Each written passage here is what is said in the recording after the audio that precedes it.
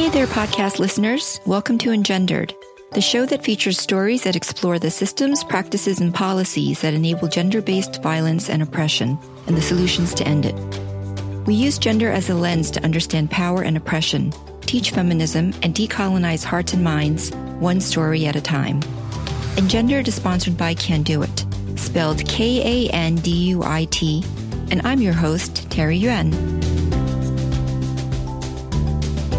Our guest today is Dr. Kathleen Kendall-Tackett, a health psychologist and international board-certified lactation consultant, and the owner and editor-in-chief of Proclaris Press, a small press specializing in women's health. Dr. Kendall-Tackett is editor-in-chief of 2 peer-reviewed journals, Clinical Lactation and Psychological Trauma. She is fellow of the American Psychological Association in Health and Trauma Psychology, past president of the APA Division of Trauma Psychology, and a member of the board for the advancement of psychology in the public interest.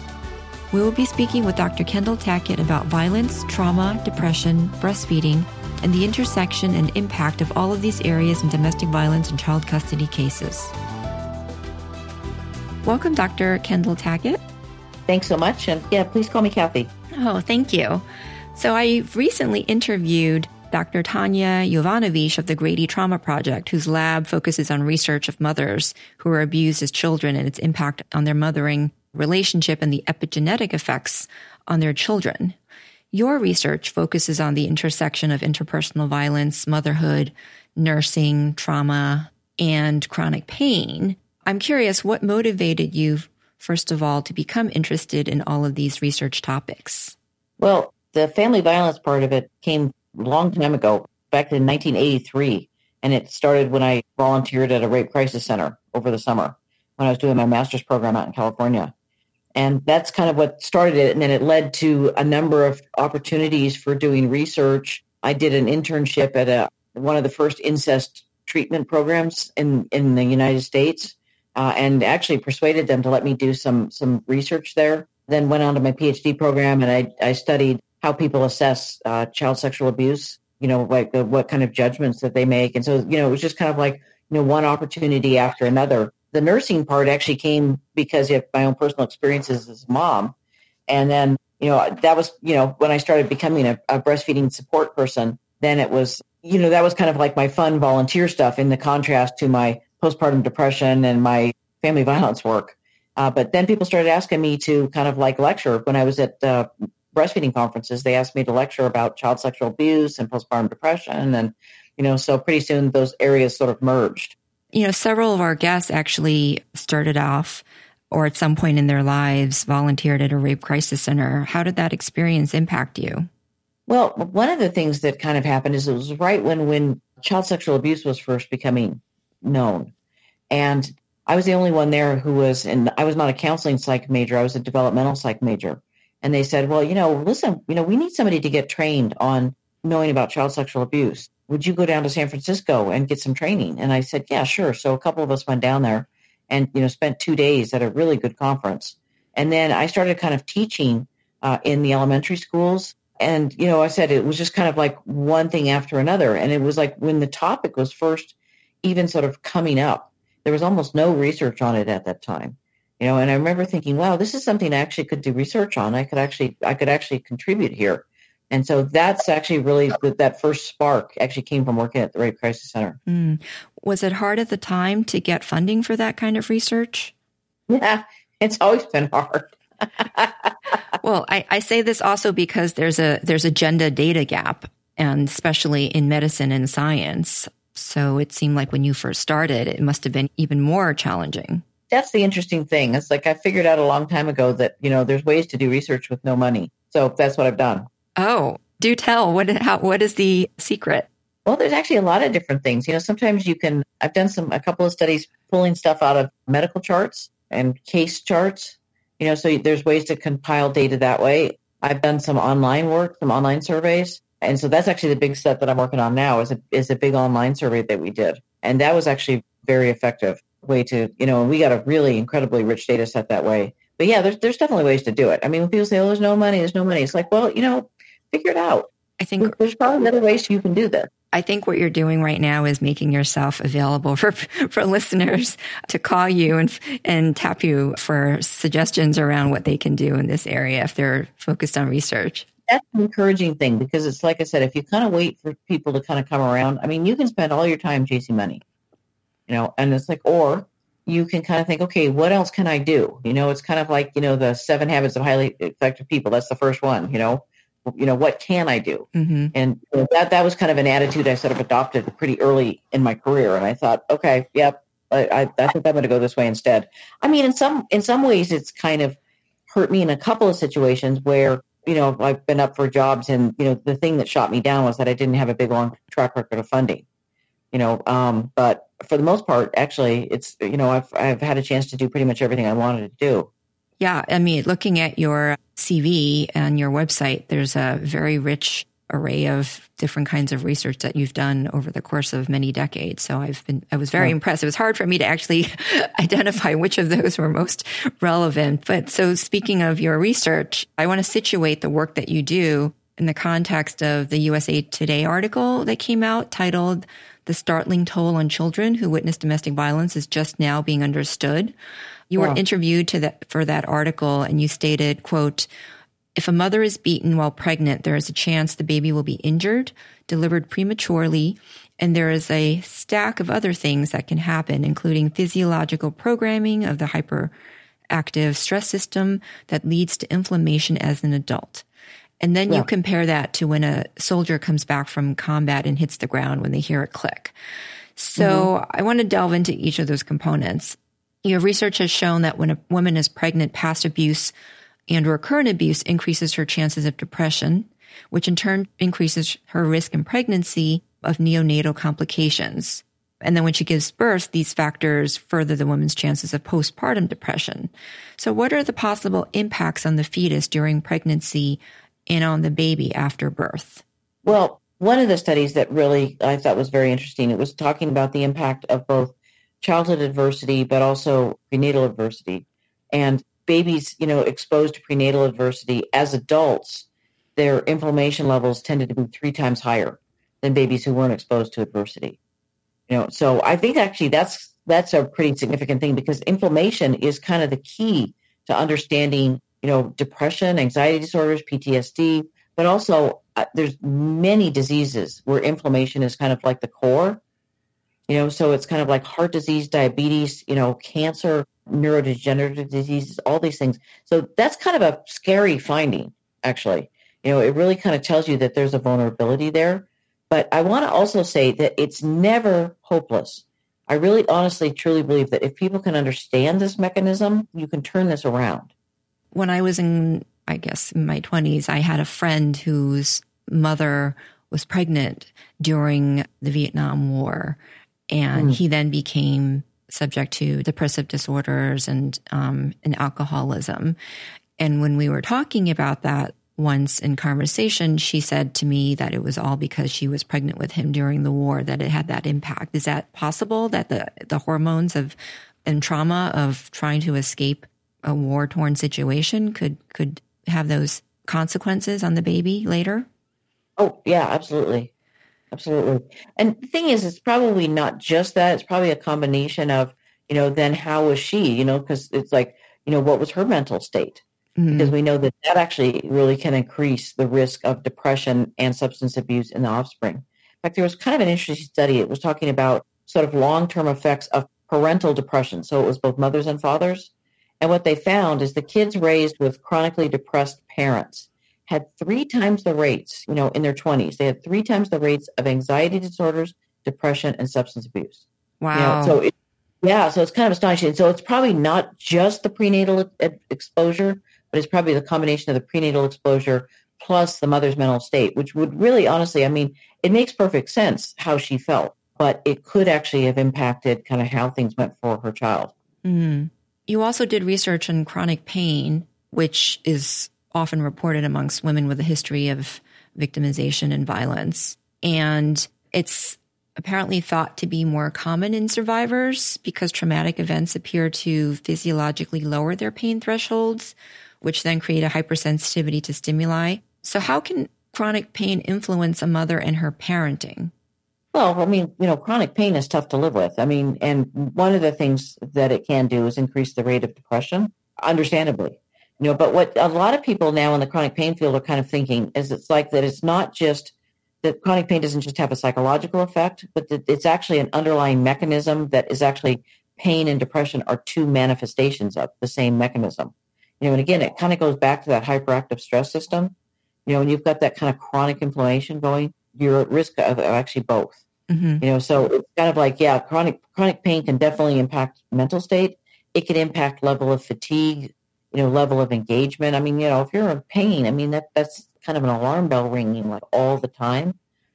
But for mothers in pain, this is a book I would actually really recommend. It's called Managing Pain Before It Manages You. It is probably the best pain management book I've ever seen. And it really will help. Okay. And also there's the additional risk that a mother who is suffering pain might become addicted to some of the pain medication that she's been prescribed, if she's prescribed anything. Well, see, that's the interesting thing. Pain management, there's a lot to pain management besides drugs. And so good pain management is going to have drugs as one part of that, but it's probably not going to be the main part. There's going to probably be other things that are other modalities that will help. It depends on the type of pain. And some of it, this is actually what's in that Managing Pain Before It Manages You, is talking about things like prophylactic rest. That, every hour you sit down for 10 minutes and you take a rest, trying to kind of get your sleep better. I mean, there's just a number of things that are going to be contributing to pain management. Using a TENS unit, using topical creams. There's lots of different things you can do that are not just medication. Are these modalities, do you think, commonly available to women? Oh, yeah. And within the medical profession, they would be recommending this instead of just, quickly resorting to writing a prescription? I don't actually find the medical profession as a whole is very good with pain management, chronic pain management. But get that book, and you can actually get a TENS unit for, $50, $60 on Amazon. I mean, they used to cost hundreds of dollars. But I'll tell you something, those things are magic. But yeah, using heat and cold and physical therapy and, there's all kinds of, there's a whole regimen of stuff you can do for pain.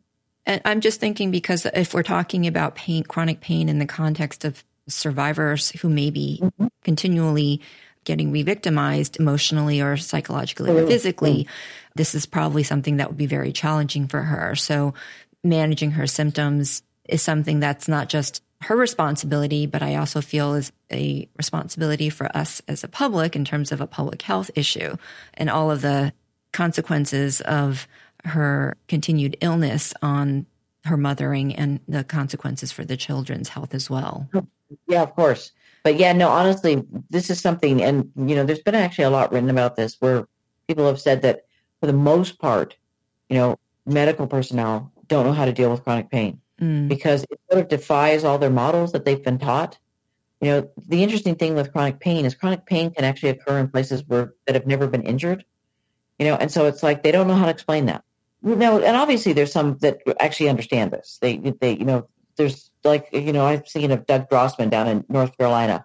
He's really done some amazing work he was the first one who kind of identified that victimization was related to irritable bowel syndrome, which is, a very common chronic pain syndrome. And he was the first one who kind of identified that. So there are definitely physicians that are listening, but I actually find, I have lupus myself. So it's kind of like I know this from my own experience, that chronic pain is something that people in the medical profession, by and large, don't kind of understand. So yeah, the woman does kind of, unfortunately, need to navigate this herself, but there's good resources. And then with regard to lactation and breastfeeding, what role do these factors play, trauma and pain, in impacting the breastfeeding relationship? Well, it's kind of an interesting thing. Breastfeeding itself, and, a lot of times people look at breastfeeding as just this way to feed a baby, that it's just kind of, and, then it gets kind of put into this thing of, you're going to do breast, you're going to do bottle, and it's just kind of this idea that it's this product. But from the mother's standpoint, it's a very important way to downregulate that whole stress system. So it downregulates the HPA axis and cortisol. It downregulates inflammation. So basically, it's lowering all of those things. And so a lot of mothers find that during the times that they can sit and nurse a baby, that it actually relieves a lot of their symptoms because it's actually turning off that system that's going on all the time. There's some really protective aspects for the mother, involved in nursing. In your article titled Violence Against Women in the Perinatal Period, you cited a study that, quote, an abusive husband or partner may be more likely to consider his partner's breast to be his and not for the baby. And so I guess I bring that up because in a abusive situation, how likely is it for a mother to be able to freely breastfeed if the partner is seeing that as a threat to their relationship or the baby? On the other hand, the partner or the ex-partner could be using the breastfeeding as a way to disrupt the mother-child bond. Oh, yeah, no, I've definitely seen that. Yeah, and unfortunately, it is, it's like all the things, all the different studies, that go into why does breastfeeding not work? Many of them are actually something that you see in abusive relationships too, and so it's kind of like you would expect that overall it's going to be much harder for the mother. And it definitely is. There's no question about that. But I've actually talked to several women, just recently, in fact, who actually told me, I just left this, really long-term abusive relationship. She says, but I nursed all my kids and it was the thing that saved us. So it's kind of like I don't want to discount that because I really think that sometimes for some moms, it's become super important to them and they kind of find a way to kind of sneak it and make it work. But yeah, no, it's like it's very difficult. And it's like a lot of it depends on, the level of violence and the level of control and things like that. I mean, there's, obviously there's different sort of gradations of abusive relationships, but it is hard. It's extremely hard. But, many moms have told me that it saved them, so it's kind of like I want to honor their experiences. Mm-hmm. In what way did it save them? What are they referring when they say that? Well, partly it's because it just was, like a little oasis. We know that it actually creates a calm, so it was kind of a little oasis in terms of a really ongoing, stressful, horrible situation. But they also said it really tightened their bond with their kids. And they felt like there's one mom that, with the 4 kids, she said she felt it saved her kids. Even though there was all this awful stuff going on in the home, just having this little sort of connection was the thing that saved her kids. On the other hand, breastfeeding often comes up in child custody cases where, abusive fathers characterize breastfeeding as an impediment to the father-child bonding and relationship. Yeah. And what do you say to that? Well, I say that they need to stop being so selfish, frankly, because it's so important to the baby's health, that they need to just suck it up. And I've actually said this. I've gone to, court a couple of times, over this and written a lot of letters, on behalf of mothers. Because, it's like I had a mom call me one time and she was 2 weeks postpartum and it wasn't abuse, but it was like a boyfriend girl, it was an ex-boyfriend that was the father of this baby. And he was demanding, to be like, there in the labor and delivery room. And he was demanding to have overnight visitation. And the OB actually finally put his foot down and said, absolutely not. You are not going to be in here. Because she was like losing so much weight. She was like skin and bones from all the stress. Anyway, I talked to her at 2 weeks postpartum and he was demanding overnight. And so I wrote a letter explaining why that would be a bad idea. Because, first of all, it is going to dramatically impact the breastfeeding relationship. It's going to dramatically impact her ability to make milk. And that, that is important for the baby's long-term health. And so that was the argument that I used. And that certainly was in my situation, it happened as well, where my abuser expected overnights as soon as our son was born. And I'm wondering, what do you say when the court says, well, why can't you just pump and give him milk? Because as a lactation consultant what the answer is. Well, partly because it's very difficult to establish a milk supply that way. The chances of failure are harder, or higher if you're relying solely on a pump. Now, mothers do that, but it's like I would say at the very least we're talking at least 3 months. But it's also too, it's upsetting, in terms of the baby. The baby's expecting to be with mom, and so to have an extended period of time where the baby's away, I think it's stressful for the baby. Well, to establish a milk supply, and I think also to maintain one, right? Because I remember I had to take supplements to keep my milk supply going. Yeah. And that's a common, plus two, all just, the stress of it. So it's like I said, I come back to the World Health Organization guidelines, and the AAP guidelines, which is exclusive breastfeeding for the first 6 months. And I think that that's a kind of a good guideline. And, unfortunately, unless legal rights have been terminated, the father does have, a right to see their child. But what you want to do is you want to set it up so that it's not harmful and, detrimental to the breastfeeding relationship. So that's a lot of times, a compromise that way can be formed.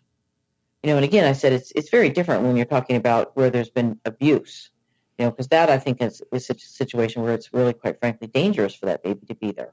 But, in cases where it's not abuse, oftentimes you can set up a situation where it's like, okay, a couple of hours, or 2 or 3 hours, can be a reasonable amount of time. What do you hope for the courts to understand about the relationship between breastfeeding and child development? Is there any way that we can send this message that the two are inextricably tied? It's a little more complicated than that because, it's like you can clearly, there have been lots and lots of babies who've had secure attachments, that have not been breastfed.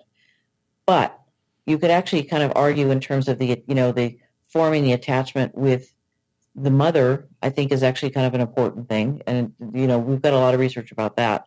I would kind of come back with, in terms of the legal system and come back and talk about it in terms of probably more the health, because I think that that's something that they understand more, and so if you can kind of sit there and say, look, this is what, all the major health organizations are recommending. This is why it's directly related, to infant mortality. It's directly related to all these other health issues. And so this is why it's important. And it's not that, the mother's just trying to be difficult here, that there's some kind of real long-term health issues that we got to consider, and that would actually be the kind of the point I would make. Well, it also speaks to the culture of breastfeeding in this country, that there may be internal biases that people who are making decisions about these kinds of relationships and visitation might be unaware of. So you've written about, for example, the lack of structural postpartum support for new mothers and the bottle feeding culture that we have. I think, the obvious major beneficiary to bottle feeding culture is formula manufacturers and later probably big pharma. But you've also shared how photographers, art directors, and graphic designers also play a role, although maybe not intentionally, in propagating bottle feeding culture by producing and reproducing images of improperly latched breastfeeding babies. Can you briefly explain what you mean by this? That was an editorial I wrote because I was going through looking for a bunch of stock photos, for some of my slides. And I saw these ones that were just actually horrifying. I mean, I can't even imagine that mother was not just wincing in pain. And I'm thinking, fortunately, images are kind of powerful. They sort of tie into our sort of right brain and we sort of imprint on those. Interesting, after that article came out, one of the big lactation outfits, they had a, pop-up that somebody, their designer made for them, one of those big ones they have at conventions, and guess which picture was on there? One of the awful pictures that I flagged. I actually couldn't believe it. I mean, I was just like, so this stuff is sort of ubiquitous, but it does kind of show up everywhere. But yeah, you're right. I mean, it does definitely kind of, imprint. Going back to the court case, it's like one of the things that came up in that court case was the judge, was a woman and who had actually formula fed. And she was just like, no, this makes no difference at all. You need to do this overnight, and it was the same thing with the attorney for the dad. They were both they were both women and they were both just adamant, that this woman was being really difficult. Well, there's a lot of, beyond ignorance of the science, there's also a lot of internalized sexism that flows through our society that impacts these opinions too. It's like on one hand, I do kind of understand, okay, there's a situation where, the dad has rights, has legal rights. And this is something that, like, when I talk to moms about this, and it's like that's just kind of inescapable. But again, like I said, what we want to do is make sure that we don't kind of like really stress out and kind of traumatize that baby. And also, we don't want to actually compromise their health. I mean, that's, that for me kind of comes back to as a bottom line. Yeah. But as a culture, there's so many reports, just, putting aside survivors who are breastfeeding, just thinking about regular breastfeeding moms in public. We have federal laws protecting breastfeeding. And yet as a society, women who are breastfeeding are constantly bullied and made to, move to unsafe or unsanitary spaces. And so basically the law isn't being enforced. And so what do you think is behind this as a culture? Why are so many people against breastfeeding, or at least public breastfeeding? I don't know. I think, it just kind of comes back to almost sort of a prudishism, which is, a little bit odd considering, the stuff you can watch on cable TV and, the ads where people are, use breast to, sell everything from, computers to motorcycles.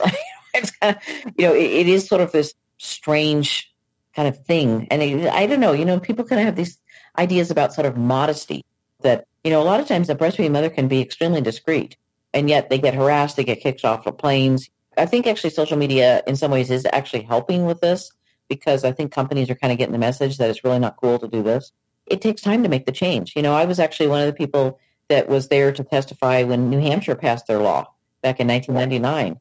And our task force, our breastfeeding task force actually, was one of the first in the country. And we actually made it a civil rights issue. That's the wording of our law in New Hampshire. And it was actually kind of awesome because all of a sudden it gave the mothers some clout. But it came because, a mother was sitting there nursing her baby in a doctor's exam room. And this woman came in, the doctor came in, it was an eye doctor. She came in and started berating this mother. I can't believe you're doing that. That's disgusting. Wow. Okay. It was a female doctor, you said, right? Yeah. It was. Yeah. Shocking. Yeah. In a private exam room. Yeah. With a 3-month-old baby. It was like that was the case that actually kind of kicked off the law. And then right around the time we had to make a second go at it. And there was a mother who was actually escorted by 2 armed security guards out of a shopping mall. I've also heard theories that beyond the prudishness, aspect of our culture, that decoupling the breast from its sexual nature is a threat to maintaining patriarchy.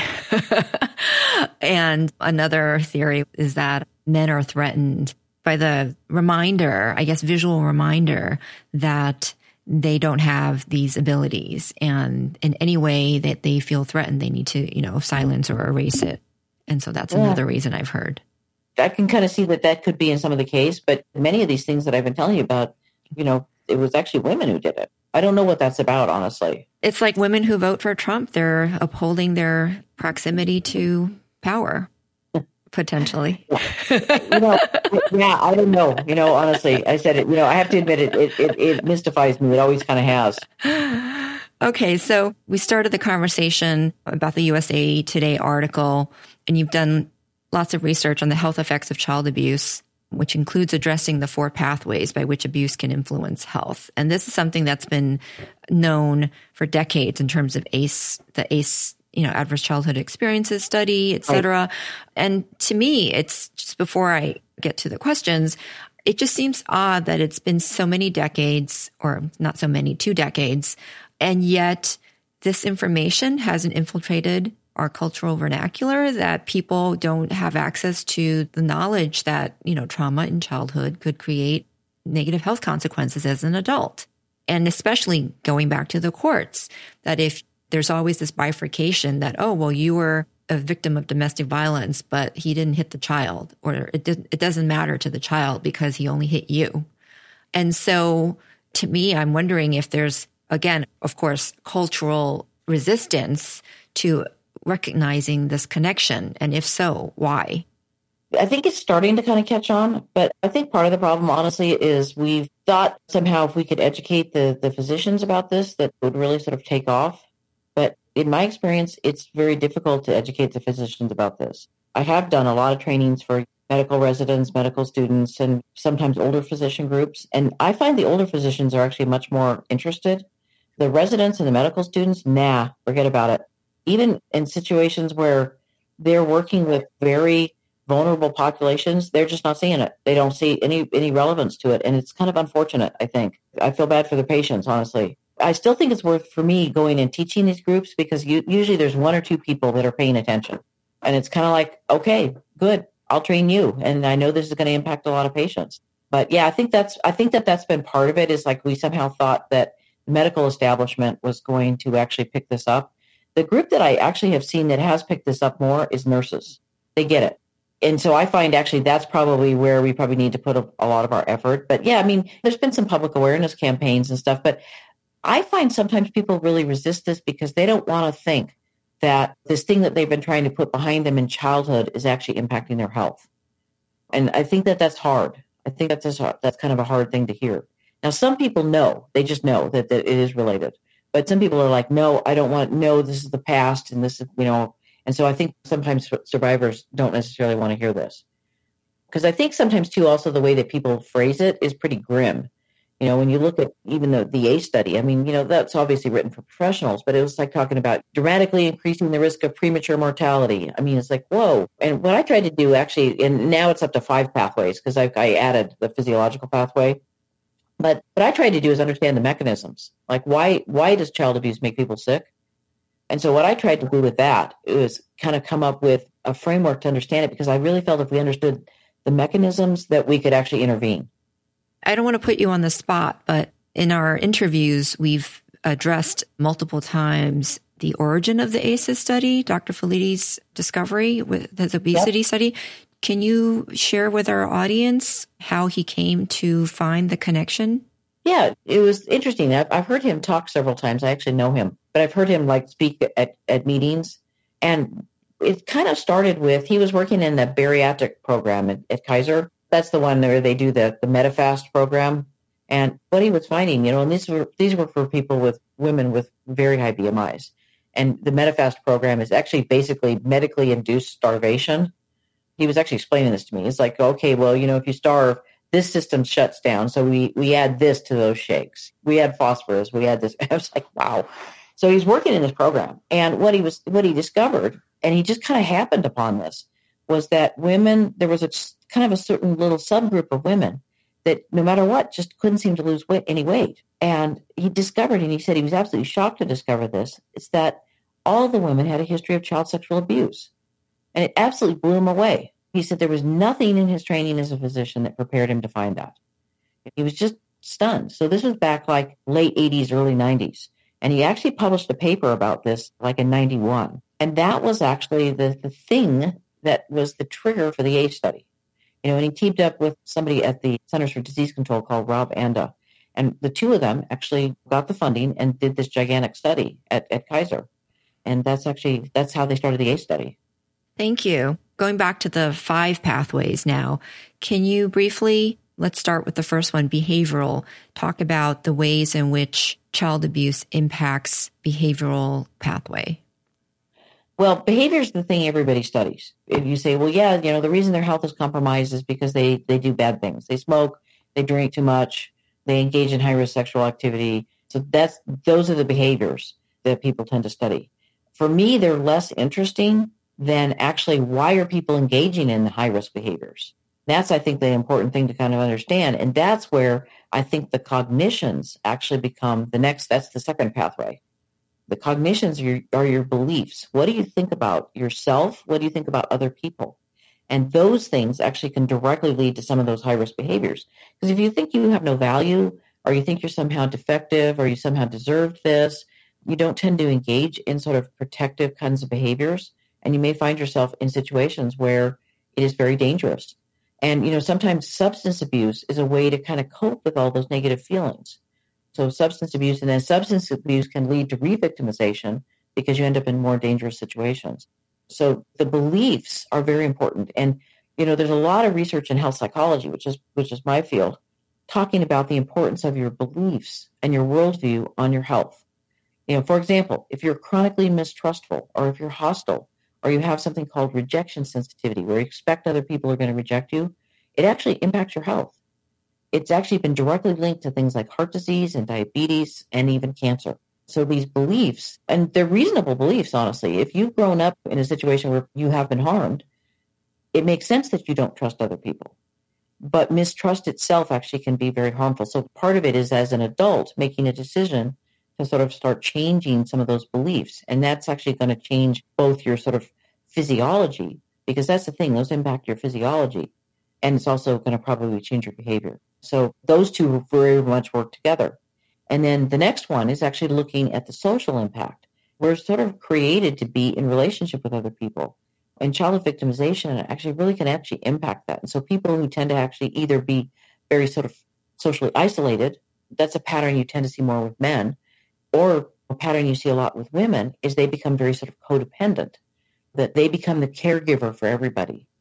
I see this a lot with healthcare providers. There's a higher percentage of abuse survivors in the healthcare system, surprisingly. They become, go on and become healthcare providers. And a danger area for them, and this is the danger for burnout, is you become the caretaker for everybody else, and it's never reciprocal. So kind of bringing a balance back to that, where there's some self-care plus caring for other people. Caring for other people is good, but you don't want to have it swung clear to one side or the other.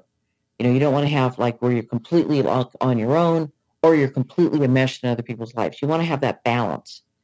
Okay, so that's the social. And also, too, it's like getting involved in relationships where there is re-victimization, where there can actually be a continuation of what happened to you in childhood.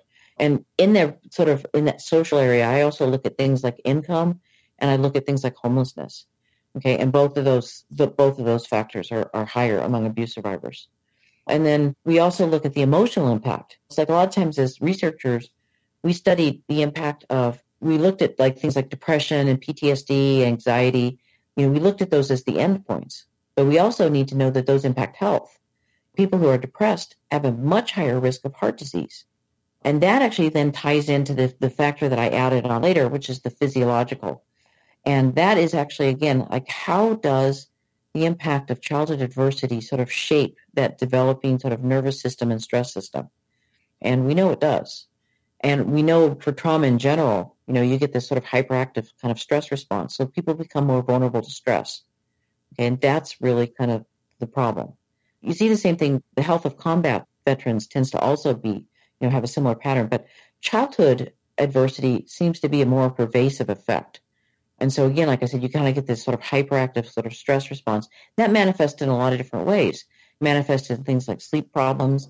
It manifests in things like higher BMI, that we know that women who have a history of victimization tend to actually gain weight much quicker, and they tend to be heavier. So it's very directly related to that. And again, like I said, part of it's kind of understanding that sort of underlying physiology. If you understand that, then you have if you have those sort of 5 factors, you got kind of the whole piece. And so then that gives you some points where you can intervene. Okay, so we know the stress system's hyperactive. What do you do about that? Well, a couple of things that really help. Exercise helps because it turns it off. Omega-3 fatty acids help, particularly EPA. Okay, turns it off. So again, understanding that physiology is really, really important. And then that can actually kind of, what do people think about the world? How do they frame the world? And how is that impacting them? How is this impacting their social relationships? Have they continued to get into social relationships with people who are abusive? And kind of how can you sort of get out of that? So all of these things, if we can address these factors, it really kind of makes a big impact on health. Obviously, with the ACEs study, you talked about the connection between obesity and childhood sexual abuse or abuse in general, potentially. How does this fit in with body positivity around women's bodies and body images? I personally feel like I have a very good radar when it comes to recognizing people with unacknowledged trauma, and they kind of, I tend to attract these kinds of people for, I guess, engaging in mutual healing. And some of the symptoms have to do with eating disorders. And so to what extent can you, where do you draw the line between someone who is visibly showing symptoms of potentially unacknowledged trauma versus someone who, might just think that it's part of loving their body? I think it's always a possibility. I think we do have to be kind of careful not to assume that everybody with a higher BMI is a trauma survivor, okay? Because there's just things like genetic differences, for one. But I think one of the things that's important for us to know is that oftentimes, this is the talk I do a lot with healthcare providers. When you've got a woman coming to you and sitting in your office, and you want to lecture her on diet and exercise, and I said, you have no idea what she's been through in her life. So keep your mouth shut and keep your judgments to yourself, and, stop this body shaming that goes on in healthcare settings. But I think actually, again, like I said, I think it's important that we don't necessarily walk around trying to diagnose other people's trauma. Like you, I talk to a lot of people, but I always kind of feel like if they want to talk to me, they know I'm there and I'm available. But I don't necessarily try to sort of dig around in other people's stuff because it's just not it's not an appropriate thing for me to do. So again, like I said, I wouldn't necessarily just by looking at, somebody's weight, try to make a diagnosis of this. I don't think that would actually be right. Well, I don't mean just by the physical, but if you're having conversations and you feel like there is something to explore, is there space there to make those suggestions, to investigate, in other words? And if so, how would you do that? Well, I said, I would tread extremely lightly on that. A lot of times, you can put out just a general kind of comment about, oh, yeah, it's like I look a lot at the link between BMI and trauma history. But no, I don't necessarily try to sort of dig around. I really don't. I just try to put the information out myself and just have it available. And then people, I feel like if they want to talk to me, they will, but they don't have to. I think it's very important that we are very cautious about that. Mm-hmm. Because it's like, I think people can talk when they want. But I think if we can just talk generally, I think then sometimes you'll find people will open up, but they don't necessarily have to. I want to kind of summarize what we've discussed so far. Abused women who have trauma and possibly depression and chronic pain, if they're abused while pregnant, these factors will possibly negatively impact the fetus and the development of the baby and possibly later even the birth relationship, including the lactation. And so those in turn could possibly impact her ability to mother and create a healthy bond with the baby.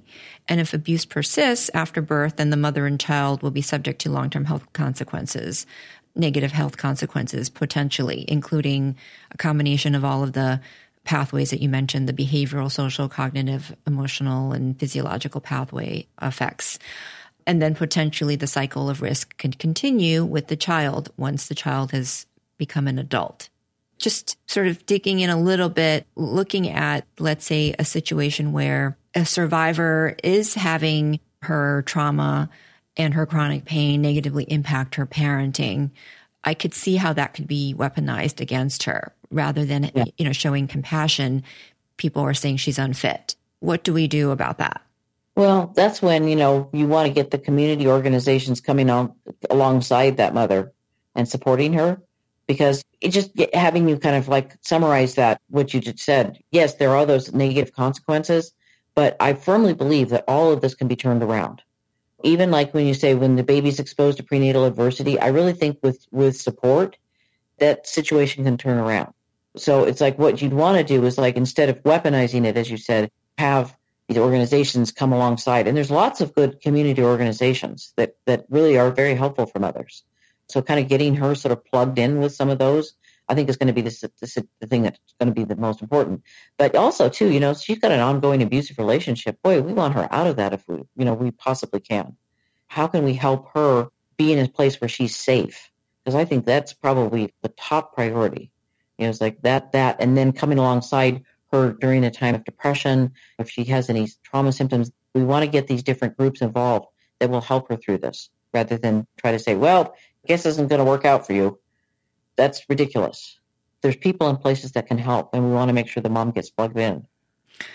Well, safety is also, it can be objective, but it also can be subjective. And I shared with you, some examples where in New York City, they are responding to the sort of needs, I guess, of the survivor who want to stay within a relationship because for whatever reason, they can't leave.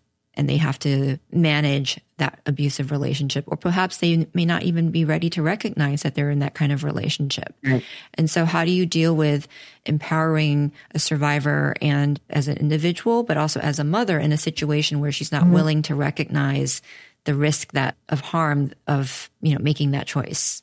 Well, for a lot of moms, and especially in kind of high-risk situations, the home visiting programs have proved to be just absolutely essential. So that's a very good intervention for moms in those situations. And they deal with that all the time. So that can be a good kind of first step. There's all these different kind of programs for these home visiting, these nurse family partnership, and they're all over the place. And in fact, they're in New York. Actually, they did a huge study there and looking at that. So that would be kind of one thing to see if there's a resource like that available for her, because that's going to be probably that lifeline that's going to make a difference kind of eventually in her even being able to kind of get up and leave. Basically, we're going back to the nurses as playing a key role. This is a great segue to the end of our discussion. I ask each guest a series of engendered questionnaire questions that I've adapted from inside the Actors Studio. And the first question is, what is at stake in the struggle to end gender-based violence and oppression? Well, I think the health of women and children, I think that's kind of critical if we can't end the gender-based violence. And what gives you hope? Seeing people overcome it.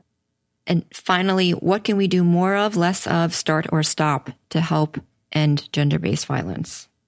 I think part of it's going to be kind of a recognition, and I think there, has to be some systemic changes. There have to be changes in healthcare settings. I know people who are doing a lot of work in this area. There have to be changes in courtroom settings. There has to be sort of acknowledgement of kind of understanding how violence works, and kind of like some of the decisions that get made in courts are pretty ridiculous in terms of the woman. A lot of times it's not safe. And as I said, there's been some custody things that I've just absolutely felt like weeping over, that I've known of. So I think some systemic changes, but I think also too, I really honestly think a lot of these changes are going to come kind of from the bottom up. So they're going to be kind of grassroots. So I think to the extent that we can empower women to kind of make changes in their own lives, I think that's going to kind of eventually sort of drive changes at the higher levels. I don't think this is going to be a top-down change. Kathy, it's been very illuminating talking with you. Thank you so much for spending the time to explain all of these different concepts. And I really do think that it's going to make a difference. So really, thank you again. Oh, you're very welcome. Thanks for having me. Thanks for listening to this episode of Engendered. The show is sponsored by Can Do It Q&A, a peer-based knowledge platform that connects social service providers in advice, community, and learning. You can join Can Do It Q&A for free at qa.kanduit.com.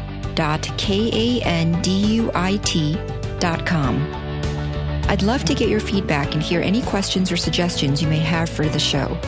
Please email us at engenderedpodcast@gmail.com with your questions.